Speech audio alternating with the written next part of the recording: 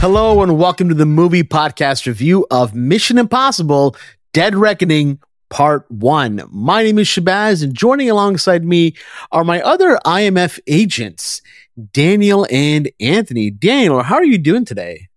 Shabazz, if you want to shake hands with the devil, that's fine by me. Okay. I just want to make sure you do it in hell. Wow. I mean, that is aggressive, to be honest with you. Starting off like that is a bit intense for me. Where else would you shake the devil's hand, right? Like, Right. Well, majority of the time you're spending Not on Earth. Not on Earth. You do it in hell, right? But it's a good line. Yeah, well, I like would that hope line. so. I want to hope so. One of the greatest movie lines ever. Absolutely. I believe. I stand by that. Absolutely. Yeah. It hits you right in the gut. It's one of those kind of lines. And it's weird. It has nothing to do with Mission Impossible. It was weirdly in the Barney movie, which is very strange. Very strange. Yeah, very weird. Yeah. The one coming out with Daniel Kaluuya, right? Yeah, that's the one. Yes, that's the one. That's the one.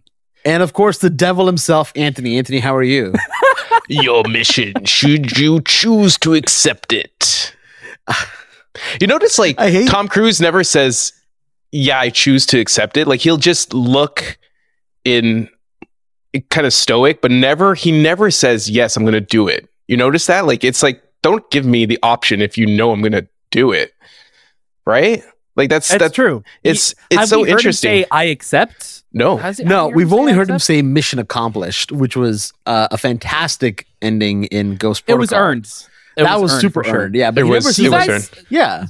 Do you guys have like a favorite like call to the mission that we've seen in the series? Because I think of like in Fallout, we had like the book, the guy coming to the door, and he's like, "I am the storm." Like that was really cool. I think Rogue Nation's the record store. That was my favorite. Yeah, that was a really that and in the first one with the plane.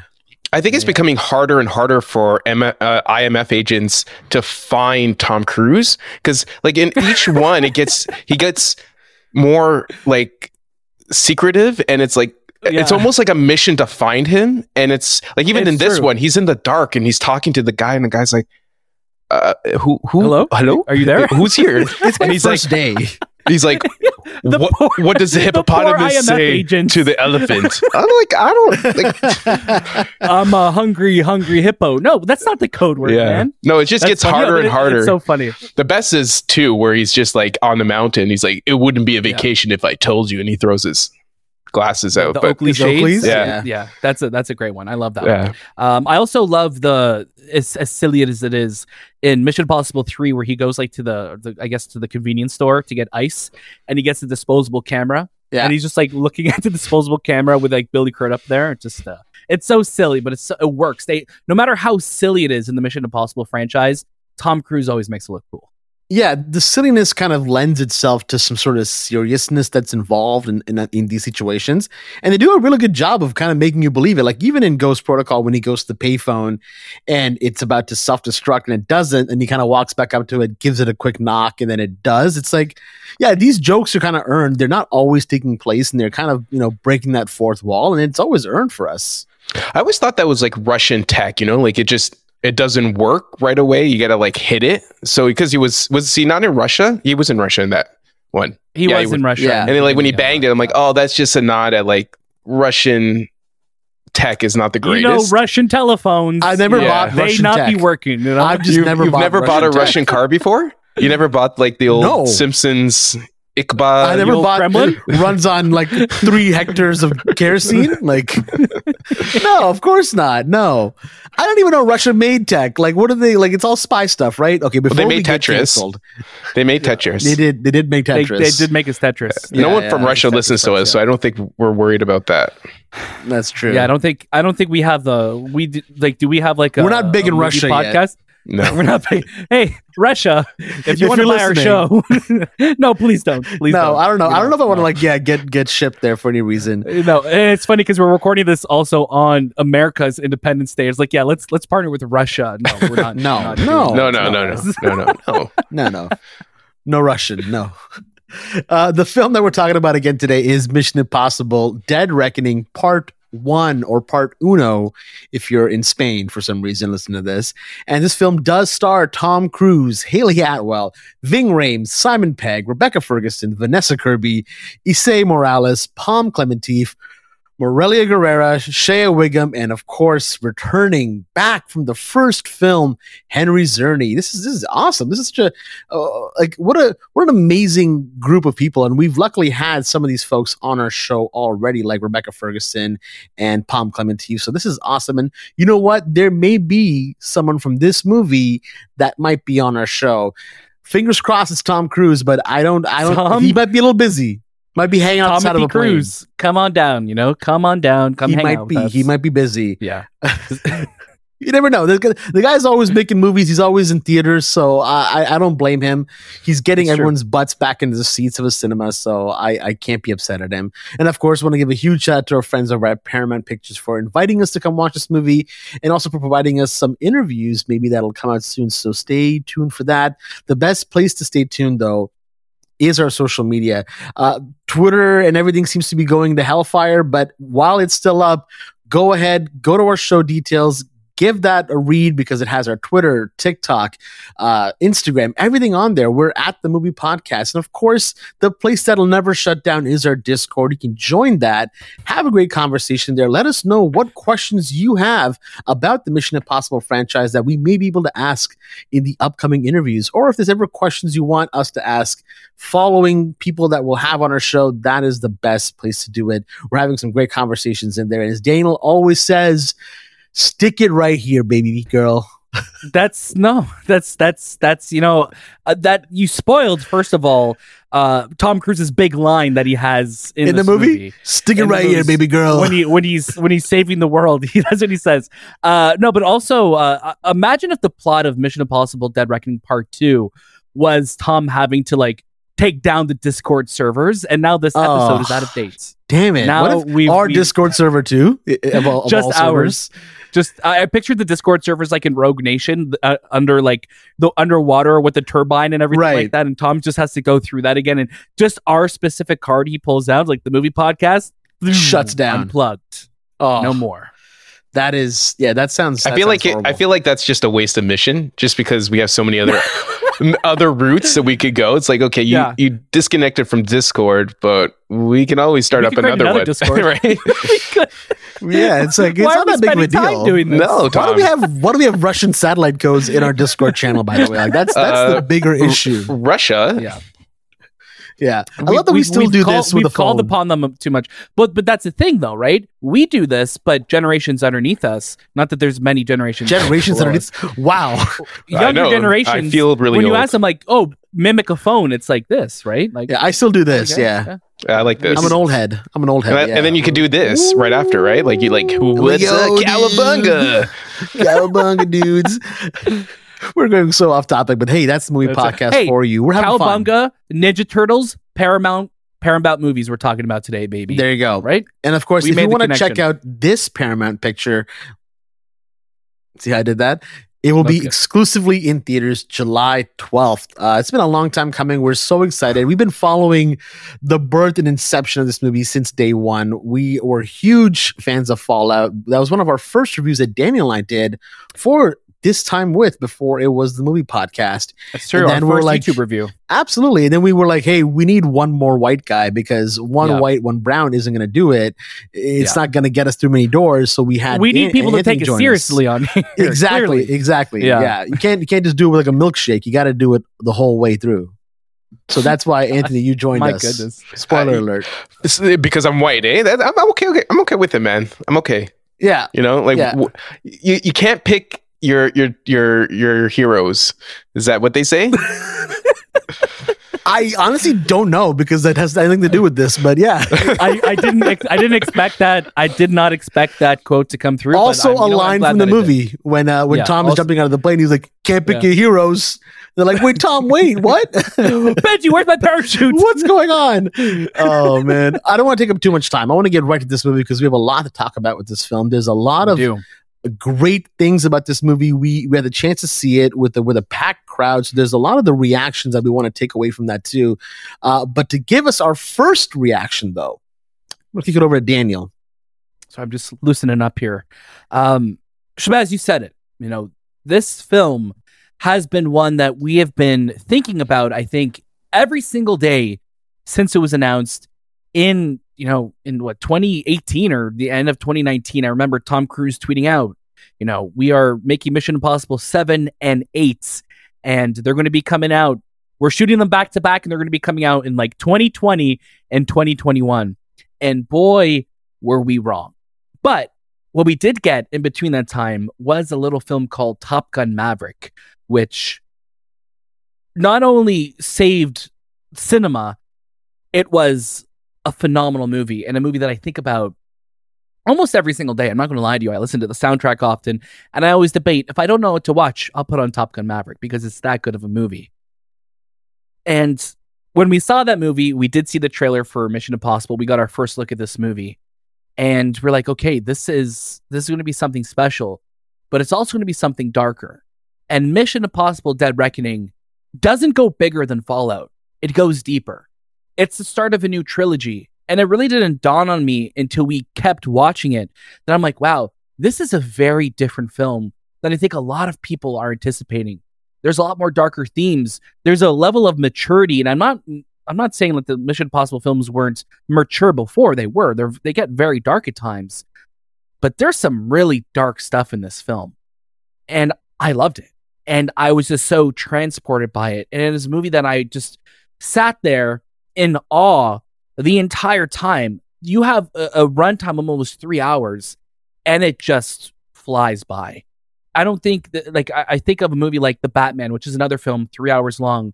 I'm like, that I think of the length, but even in The Batman, it was deliberately slow paced. Where this film, you are just going set piece to set piece to set piece, and it looks incredible. And we've seen a lot of big movies this year. But Mission Impossible Dead Reckoning is it is just an unforgettable cinematic experience. It's beautiful to look at. It is just effortlessly cool. And I think you look at the direction of Christopher McQuarrie, and he has just mastered his directing abilities at this point. We've seen some incredible work from him over the years. Rogue Nation was a step in a different direction for Mission Impossible, as every new mission has been since its inception. But I think Tom and Chris have really cracked the code of what this series can be. And Fallout gave us one of the greatest action films of all time. And I think this is following suit with that. And I'm still in a place where I'm like, do I like it more than Fallout? I think Fallout is a more fun film, has maybe more impressive action set pieces in it. But what action set pieces, which this is not lacking at all, don't get me wrong, what this makes up for it is telling a more nuanced and darker and mature story. And I really like that. And I think of Pom Klementieff in this film, who is phenomenal. I think of Haley Atwell in this movie, who's finally given a role like that she just absolutely crushes. And she always crushes it whenever she's in, but she's given so much to do in this movie. And I love it. She is so damn good. And I think of Vanessa Kirby, who was another one who we got introduced to in Fallout, who gets so much more to do this time around. It's incredible. And of course, Tom Cruise, who just never ceases to deliver on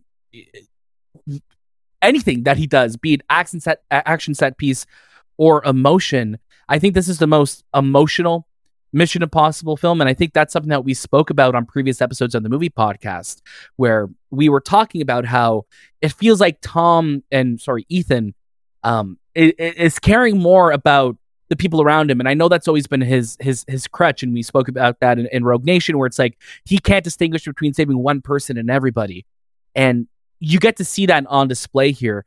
And I really love the villain of this movie, because it's not your traditional villain at all. Like, you are fighting an AI, essentially. And I think it's also a very timely film, because, if this came out, let's say 5 years ago, we'd be like, yeah, that's a little far-fetched. It's not. It really isn't far-fetched at all. And I think when you have such a strong cast, and you have someone like Esai Morales, who is just so intimidating, he has such an incredible presence. I'm overwhelmed by Mission Impossible Dead Reckoning. I'm so excited to watch it again, because I think the first time that we watched it, I wasn't really able to process it properly because I was just so overwhelmed. And it really is the start of a new trilogy. When you look at Mission Impossible 1, 2, 3, that's kind of their own set of films. They all have different styles and different directors. 4, 5, and 6 share a lot more of the same DNA, even though we have Brad Bird and we have Christopher McQuarrie shaking things up in there. But this feels a lot more in line with Brian De Palma's original film, but just elevated to the highest degree. I loved Mission Impossible Dead Reckoning. I also fought with it, and I don't mean literally fought with it in the stands while we were sitting there. You guys had to hold me down. It's a movie that I think is going to challenge people because it is a lot more dense than I think that we've gotten before in this series. I know I've been talking a long time. I want you guys to jump in, but there is a lot to this film, and that's why I'm really excited to watch it again with the three of us later this week, so we can unpack it a little bit more, because I think it is a film that we will be coming back to, and I think, and I'm hoping, it's going to be a movie that I only love more the more I watch it. Yeah, I think you said a lot of great things there that really encompass what this film is, and Chris McQuarrie and Tom Cruise just continue to raise the bar with cinematic excellence. There's so much about this movie that when it finished, I was like, okay, I love it. I love this movie, but there's things that I'm kind of battling with it, like that it didn't. And I'm trying to choose my words carefully here. Where Fallout for me was a home run, over and over again throughout the whole entire film. When I finished Dead Reckoning, it just like you mentioned, Daniel, it challenged me to continue thinking about the film. It is very much a part one movie, and we've been getting a lot of part ones, this year and last year and so on and so forth. And that doesn't mean that it's a negative. It doesn't mean like, okay, it's incomplete, but it's like, when we get part two, that's really going to tell us the story of Dead Reckoning as a whole. So there's a lot of great things about this movie. There's a lot of stuff that I love, and I definitely want to get to a bigger conversation for it. But I want to kick it over to Anthony for his first reaction for Mission Impossible: Dead Reckoning Part 1. I'm actually conflicted with Dead Reckoning because even though I enjoyed the movie, I don't think it exceeds its expectations of what we expected for this film. Fallout felt so different than all the other Mission movies and everything that we've gotten in the franchise up until that point. And once we knew everyone was returning for Mission Impossible 7, my expectations was they're going to capture a greater sense of that Fallout atmosphere that we got. And even like Dead Reckoning is more of like a hybrid of previous Mission Impossibles that we've had. It's a hybrid between Rogue Nation, Ghost Protocol, and Fallout, and leaning, I would say, more towards Rogue and Ghost, just because of the story and where it leads to. Where Fallout stands out with the plot twists. There's a lot of plot twists in Fallout. With Dead Reckoning, I don't know what really stood out to me. Yes, it has the big action, and overall, it's a great film, but I don't know yet where the story lies for me. And it's definitely something that I would have to rewatch again, because it just didn't make the impact that I was looking for. And that's a good thing, because I am going to go back and watch Dead Reckoning. So there is a lot that I enjoyed. I think that for a franchise 7 movies in, it's hard to keep up with creating new villains, creating new characters, creating new, just even locales. And you notice, like, I've been watching all the Mission Impossible movies, and I noticed there's a lot of rinse and repeat, and not in a bad way, but there's like a lot of the locations that are there that are very similar to previous Mission Impossibles. And I feel like this movie does a great job of doing callbacks to those time periods, because you have the Brian De Palma vibe with the shot angles that just really intense, in your face, low angle, those Dutch angles, right? Those Dutch angles. And then you have like the Brad Bird vibe, where it's just they're back in Rome, or they're back in Italy. We'll see, they're back in Italy. Even the comedy is like Brad Bird. Yes, there's also like an action sequence where Tom flies through a train, and then that's very similar to when Tom flew through the building in a parachute in Rogue Nation. There are little things, but it's a good callback. It's not like, hey, they're just repeating what they're doing. Even like Hayley Atwell's character, she's a thief, which is very similar to Thandie Newton's character in Mission Impossible 2. who's also a thief. So I like that they do those callbacks, but I was just looking for a little bit more of the story where I know we talk about it being dark, but I found Fallout more darker. There was a tone and the seriousness to it that even though there are dark moments, I felt like the villain, which I'm not very fond of, and you mentioned before, it's an AI villain.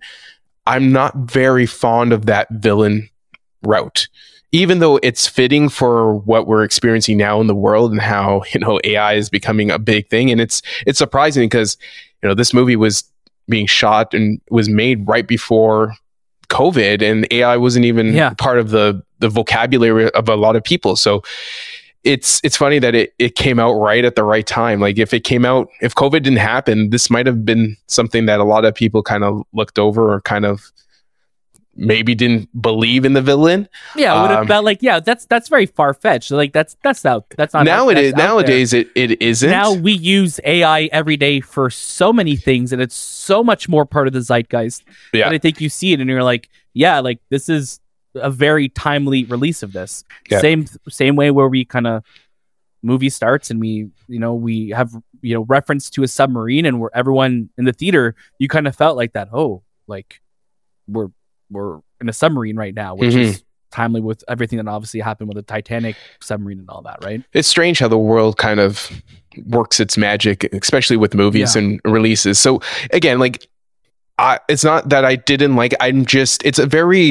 It's a difficult story to follow as well because it's so dense, and I found myself really focusing on the action sequences more than the story. And that was a problem because I felt like Fallout gave you a balance of the two, where there is, these huge action sequences, and then it leads to a great story and back to action sequence, where the story became so convoluted at times where I'm like, I need the subtitles to read this to understand who is what and what is happening. Even though it is plain and simple, I like to dive into the nitty gritty of, well, why is Kittredge back? What has he been doing? And what was he in charge of? Right. And where is Angela Bassett's character? And all these things. So I need to watch it again. I think if I watch it again, I'll appreciate it more. But this is my first reaction. This is how I felt coming out of it. Yeah. No, a lot. Sorry, please, Shay, go ahead, Daniel. No, I was just going to say, and it's funny because I feel like a lot of people are going into this Mission Impossible film and maybe have been rewatching all of them like we have and are, riding high off of Top Gun Maverick. I'm really curious to see what the Top Gun Maverick crowd, or the people who started getting into, maybe even Tom Cruise action films post Maverick over the last year, are going to feel leaving Dead Reckoning. That's going to be an interesting one.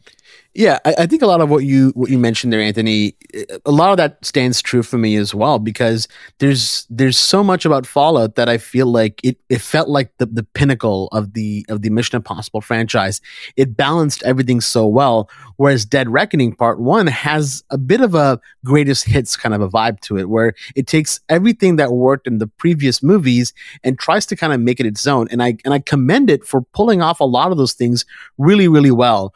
Where the movie kind of suffers for me is in the story department, because there's so much kind of happening there that are paired with all these amazing action sequences that I was so in love with, that had me I just didn't know where it would go when the scenes were starting. Like when the action moments were occurring, I was like, I don't know. I don't know what's going to happen. I don't know who's going to live. I don't know who's going to die. And I think they were so much better prepared when filming these moments, because they looked really tense.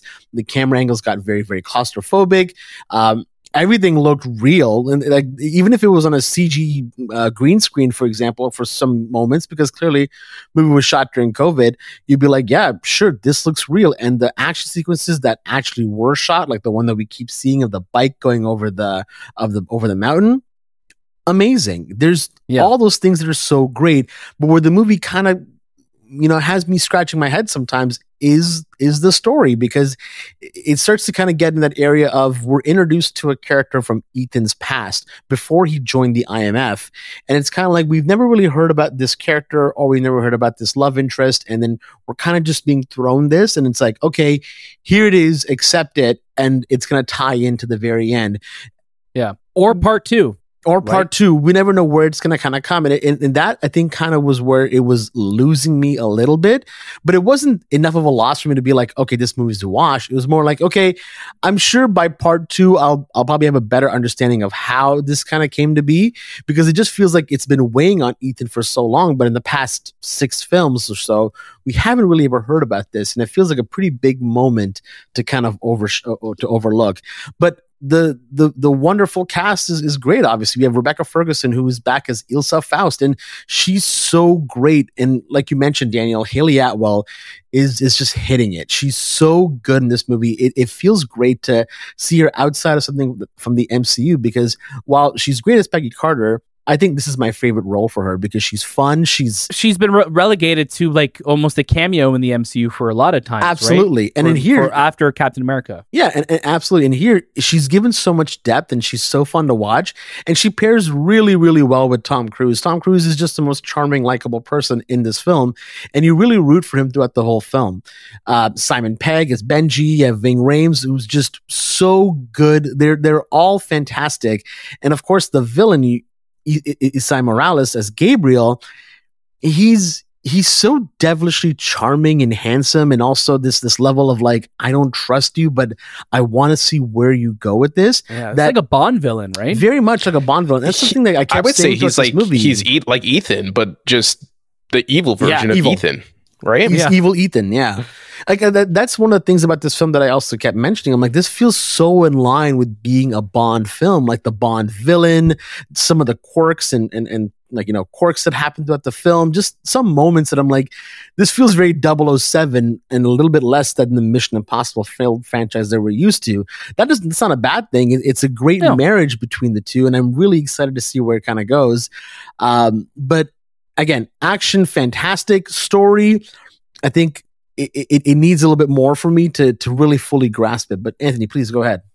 I just want to talk about the action sequence in Rome. If you've gone on YouTube and you've seen how they made that sequence, when you see it on the big screen, it is one of the most impactful sequences in this movie, and I think even in the franchise, because it really dives into Tom Cruise's maneuverability with a handcuffed Haley Atwell on one side and still driving and not hitting. It's like a magic trick. The historic, it's unreal. It's literally like a magic trick, and he's like not hitting the historic buildings around him because, again, they don't want to destroy Italy.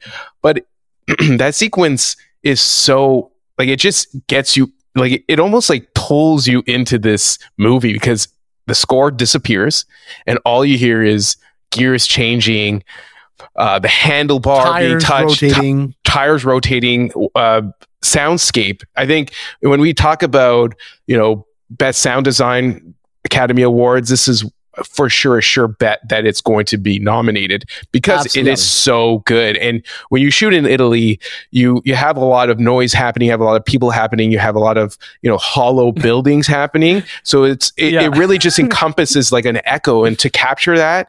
Also during COVID, it's such, and to see that, every film this year is probably taken place in Italy. They have that 40% tax credit, but I kind of go back. A lot of movies, right? A lot of movies. Even another film that had a part 1 that we really didn't know about, Fast X, right? Like, right. And that's what I was, a big portion of that film. I was going to go talk about Fast X and how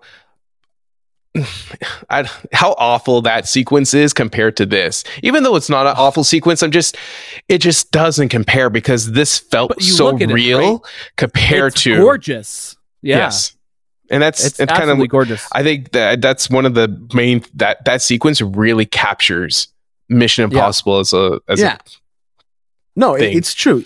It looks so damn good. And you talk about the sound being completely removed from the sequences, works so well. And in the moments where there is sound and there is that composition by the lovely Lorne Balfe, it is amazing. Like, I don't know how he does it. It really is fantastic. So I think this is the best mission score ever. I literally left that theater and I was like, this is, when is it out, Daniel? When's it out? It's out July 14th when the movie releases. 2 days after, July. It's out on the 14th. Yeah. So like, or you know what? Maybe I think most likely it'll be on the Friday, because it's this movie's getting a weird Wednesday release. early, but yeah, music comes out Friday. Yes. But this is I think my favorite Mission score. It is pounding. There are moments in this theater where I felt like we were in D-Box because the sound was just pumping. Well, I was moving your seat. That's why. Oh, okay, that was you. That makes sense. But we did see it in IMAX. I do want to mention we did see it in IMAX, so it looked great. There are no aspect ratio changes. This movie was not shot in IMAX, which is a little disappointing because those sequences in Fallout really, blew our even Ghost Protocol minds. But I would just massive. I would still say like the cinematography for this movie challenges Fallout, even though Fallout had sequences in IMAX. This movie, the camera movement is so. There's a reason for it. Like there's a scene in the trailer where they're in the desert and Ethan's all headscarfed and they have these people infiltrating a building and Ilsa has a patch over her eye. It kind of felt like Metal Gear Solid, but there was that sequence where the camera pulls in while people are coming through the door, and then the last person who enters comes through right in the middle and the camera pulls out. And I think camera movement, when it has a rhyme and reason for that, it just works so well. And there is the sequences in Rome where we were talking about how they were driving with Haley at the wheel, and they have it's just this side panel shot, this kind of like a long wide angle lens just on her and the side of the car with the door kind of like gone. It just felt so good. Like I'm like, oh, this makes it so much bigger. And I'm like, imagine if they shot this with IMAX cameras, how much better these sequences would have been. Yeah. The cinematography is beautiful. And I think that really lends itself to us talking about how visually different this movie feels than I think what we've gone before. And that's why I'm really thinking, I'm like, is this like the start of like that new look or that new trilogy? Will part 2, I'm assuming, have a very similar look because it is labeled the same name and it's part 2 of this film. I don't think we're going to see a drastic departure visually, but there is there's a new visual language I think that we're introduced in this film. And I think, Anthony, you mentioned a sequence that was beautiful. That sequence with in the desert. Shabazz, you also forgot at the top of the show when we were talking about returning cast. Not only is Henry returning as Kittredge, we have the Sandstorm returning from Ghost Protocol in Dead Reckoning Part 1. Actually, first of all, how dare you? That's a different Sandstorm. Not all Sandstorms are the same, okay? Listen, well, they definitely are related a little bit. They're cousins. They're cousins. They're cousins. Okay. Well, I'm glad the family's working because they have a contract. Terrifying. They have a contract to be in all the Mission Impossible movies, man. Come on. It's a family of storms. The Sandstorm. It's a family of storms. It's the Storm family. Is there a problem? Can we talk about Henry Czerny? Just because it's been like 27 years. I know we mentioned him, but is it Czerny or is it Cherney? I'm pronouncing it like Czerny. Czerny? What? No, I don't think it's that. Henry. I feel like it's Cherney. Cherney? Like I feel like the C and the Z. Like you're churning butter. Yeah, like I feel like you pronounce it like a CH. Again, those watching or listening, please correct us. It could be Czerny, it could be Cherney, or Henry. If Henry happens to be on the show one day, let us know. Well, that will be one of our questions we'll ask you. Man, how do you say your last name? Yeah. All right, time's up, guys. Yeah. But I just want to say, like, jumping back into a role 27 years later and not having a hiccup. We've seen it. Like we've seen Michael Keaton return as Batman. We got Kittredge again coming back. It's just these characters that have been so long kind of forgotten or we haven't seen in a really long time, and these actors who play these characters coming back and jumping right into it like, hey, I can play this character like it was yesterday. It just says a lot about who they are as an actor and how they can just embrace this persona so quickly. It's almost scary. It's like, man, are you actually Kittredge in real life? Are you? Do you have I think this? He's amazing. Demeanor? He has such a presence and a demeanor. And you see the shot in the trailer where they both stand up and the smoke is all around them. There's been like this. We've been waiting almost 30 years for them to confront one another again. And I wish we knew more about what Kittredge was up to.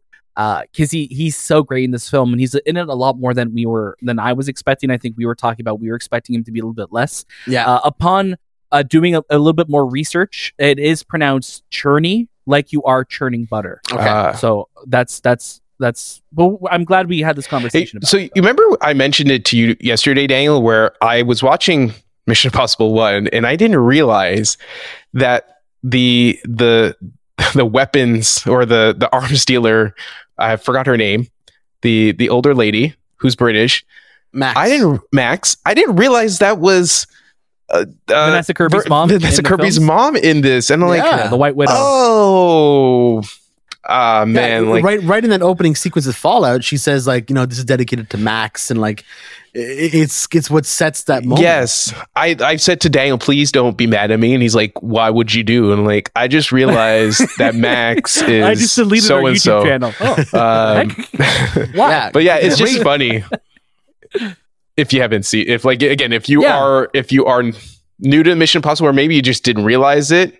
That's who she is. I didn't know. But that's cool, and we're seeing that lineage, right? And we know for the next film we have I'm blanking on the actor's name, but we have the gentleman who obviously, when Ethan's doing the famous rappelling from the ceiling scene, that actor, that character is returning from the CIA, which is just so funny to see that Saxon. That there you the go. guy who barfs a lot, right? The guy, William Donlow. Yeah, so like it's cool seeing him come back. We got Henley. It's Henley, right? Alec Baldwin's character. Henley probably. Yeah. It's cool like when we're introduced to him in Rogue Protocol. Rogue Protocol didn't come Rogue out. Nation. When Rogue Nation came out, he's like, my earliest interactions with the IMF is when they broke into the CIA. Yes. He's like, he's referencing one. Like it's cool when we're seeing those connections, because this really is a connected world, and as as segmented as they felt with 1, 2, and 3, I feel 4, 5, 6, 7 really have a lineage and a DNA, and I think just visually and just musically and story wise that we are referencing everything that's happened in this world before. Yes, Hunley was the name. Yes, Hunley. Do you guys feel like? Do you guys feel that Ethan? We've seen Ethan married, but I feel like these last few movies he's trying to get away from being in a relationship, and especially this one, because I feel like Hayley Atwell's there, as well as Rebecca Ferguson, Ilsa's there, and then it feels like, why doesn't he not want to get into relationships anymore? I feel like there's tension, sexual tension between these characters, but it's almost like Tom or Ethan Hunt has become like a biblical figure in the Mission Impossible franchise. Like, he can't have sex anymore.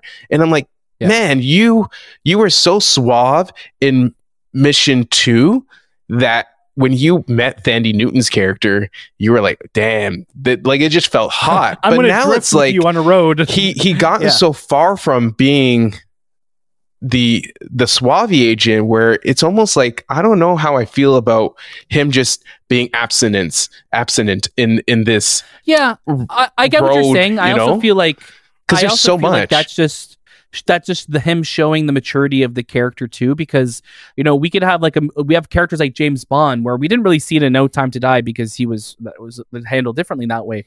But I feel like James Bond is like going on a mission where the fate of the world's at hand, but he's like, I'm going to have a real quickie, but I'll be right back. Right. Where I feel like Ethan is just so obsessed with the mission, and I think that's his character growing, but it's also how his character like mentally is like, he is so obsessed with his mission now.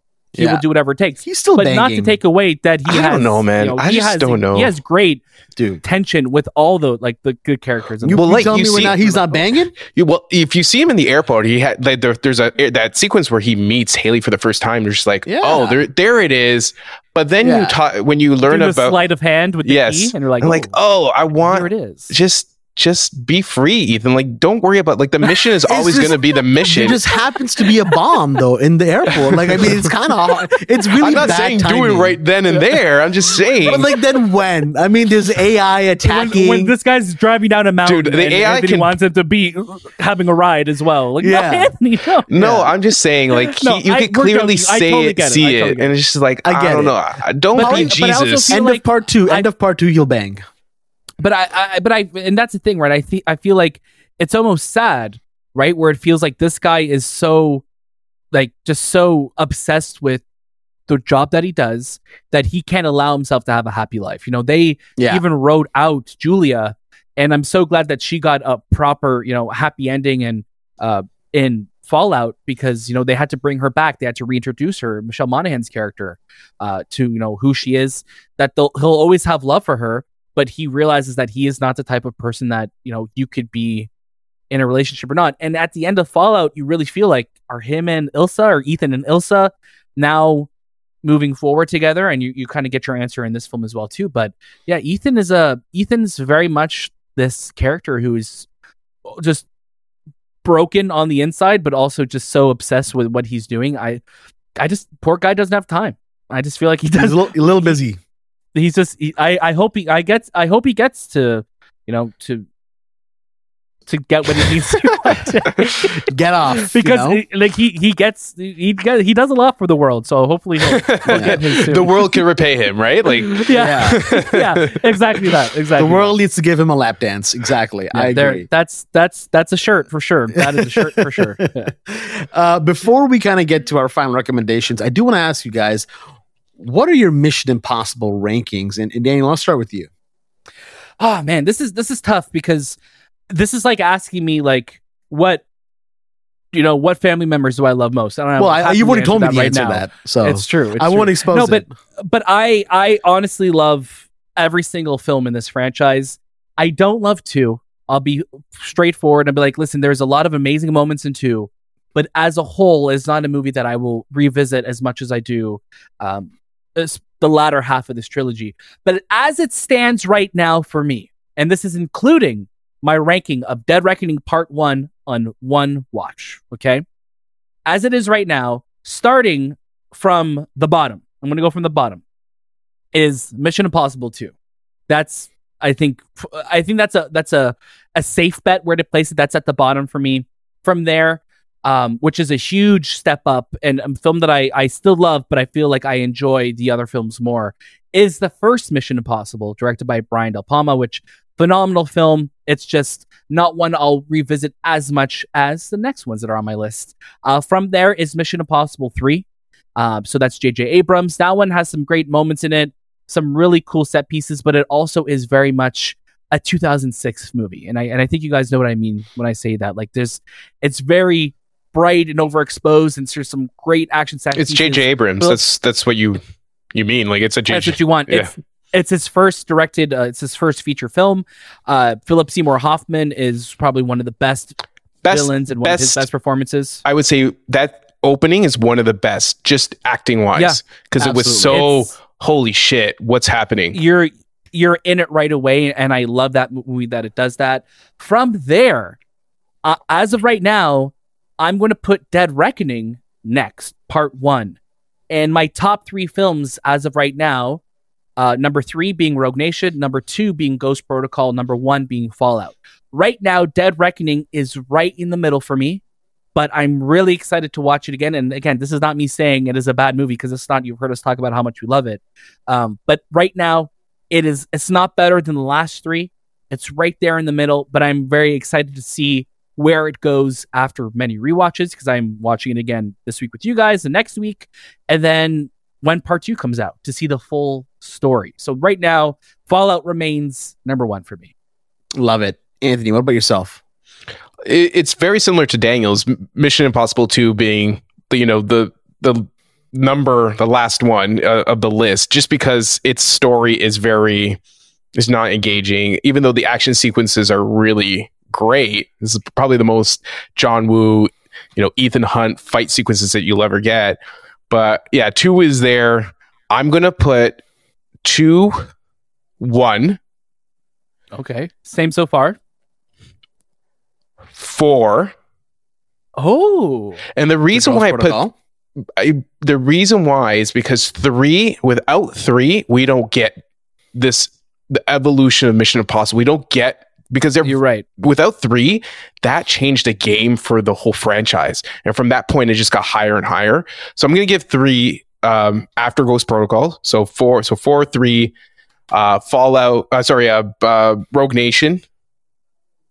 Then Fallout, my bad. Man, I'm confused already. Not Rogue Nation. I'm gonna put Dead Reckoning, Rogue Nation, Fallout.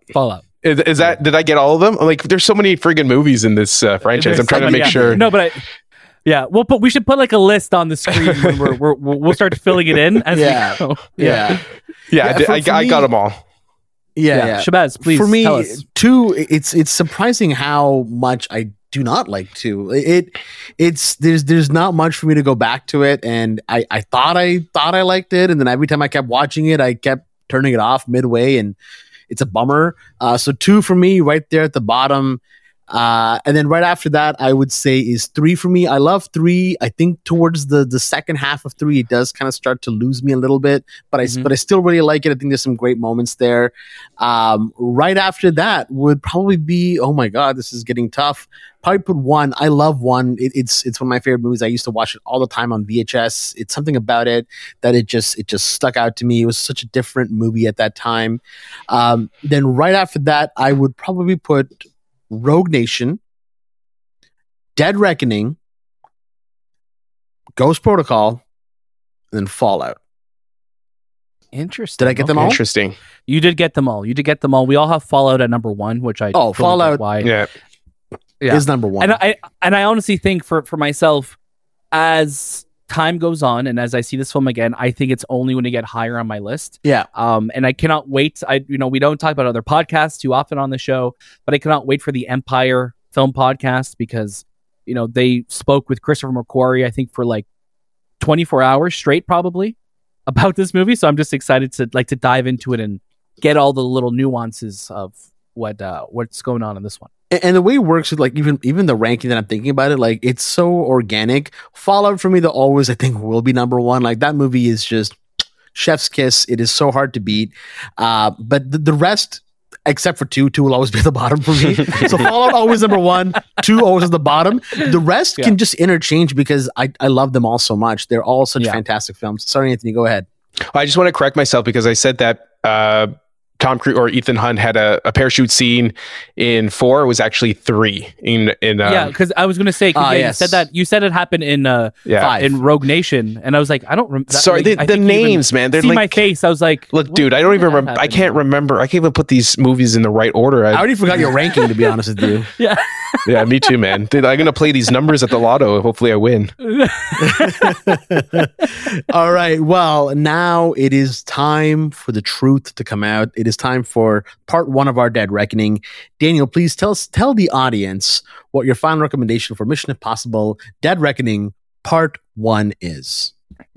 Mission Impossible Dead Reckoning Part 1. It's movies like this why we go to the cinema. This is why we go to the movies, are for movies like this.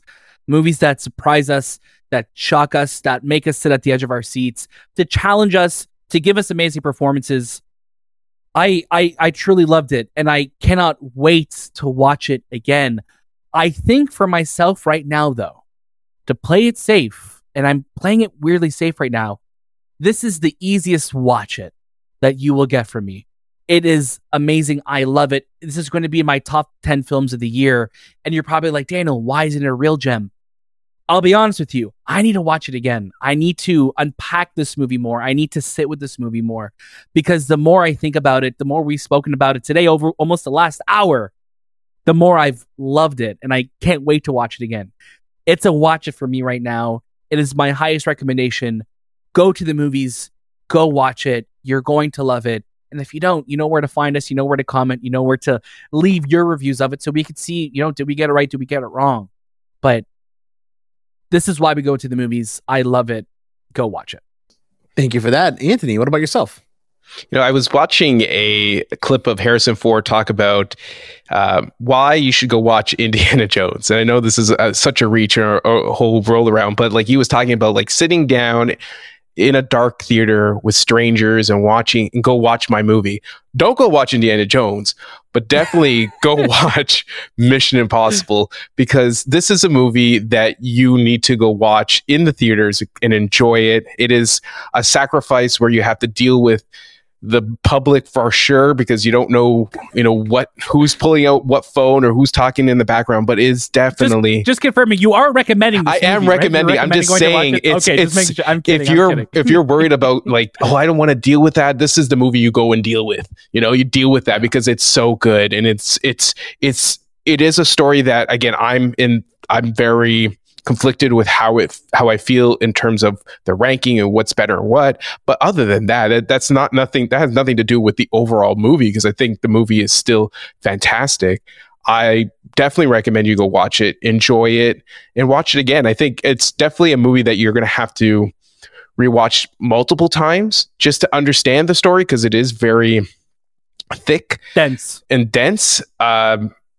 I think the general consensus is the action sequences are always going to be phenomenal, but I think the story is where it kind of not falls apart, but just I kind of teeter around because I just don't connect with it. Desired the story, yeah. And I think a lot of that really is because it very much is a part one, right? It very much is like, okay. But even is it a part one? Like I feel like people, when they come out of this, they're going to be like, okay, that solves that. Let's go to the next one. And I don't think Dead Reckoning Part 2 was needed. I think they could just did another name for it. It's possible, but I feel like the main thing in this film isn't resolved, and I feel like that's why they're like, maybe let's stretch these out over 2 movies without getting into spoilers, right? I don't want to get too far with it, but no, I appreciate all that you guys are saying, and I think I'm kind of right there with you guys. This is the fastest 3 hours you'll spend in a theater. It'll go right by. The audience that we watched it with was cheering and clapping and just absolutely losing their minds. So you can tell it is a definite crowd pleaser. It's a watch it from me. I know I want to give it that real gem as well, Daniel, kind of like what you're saying, but I feel like this needs another rewatch from me to really grasp what the movie is, because the story wasn't a slam dunk for me as much as, Fallout was, but the action sequences, as much as we kept talking about this movie, just kept getting me excited over and over again. And I just kept thinking, oh my God, I'm forgetting about this, I'm forgetting about that. Yeah. And I can't wait to watch it again.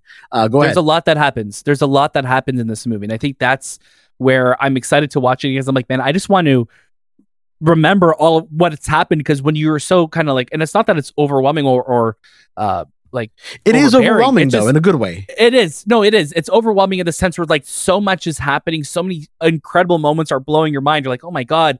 But I do want to say, and I know we haven't spoken too much about him, Christopher McQuarrie is one of the best directors I think working today. And when you see what he's been able to accomplish with Tom Cruise, I just want Tom Cruise and Christopher McQuarrie to keep making movies together forever, because they are never die together. Yeah, like they just keep making movies. They're together. They are the Phil Lord and Chris Miller. Like they are George Lucas and Steven Spielberg. Like every generation has these two pairings that just work together, and we see it a lot now with all these, two people collaborating to make one thing. And I think that's the secret ingredient to making a really good film, is having two creators that are on the same page that make something great. Absolutely. Well, thank you again so much for joining us for our review of Mission Impossible Dead Reckoning Part 1. Again, I want to give a huge shout out to our friends over at Paramount Pictures for inviting us to come watch this movie, and possibly for some interviews that'll be coming down the road. So stay right here for all that information. Of course, down below are our show notes, where you can find us at The Movie Podcast on Instagram, Twitter, TikTok, and whatever other social medias will be coming out in the upcoming days. Who knows? Join our Discord as well, because that will never change. No nuclear satellite codes are in there, but the conversation about these movies and everything else that's happening in the world is happening right in there. So go ahead and give that a join as well. Of course, that was This Time with the Movie Podcast, and we'll see you next.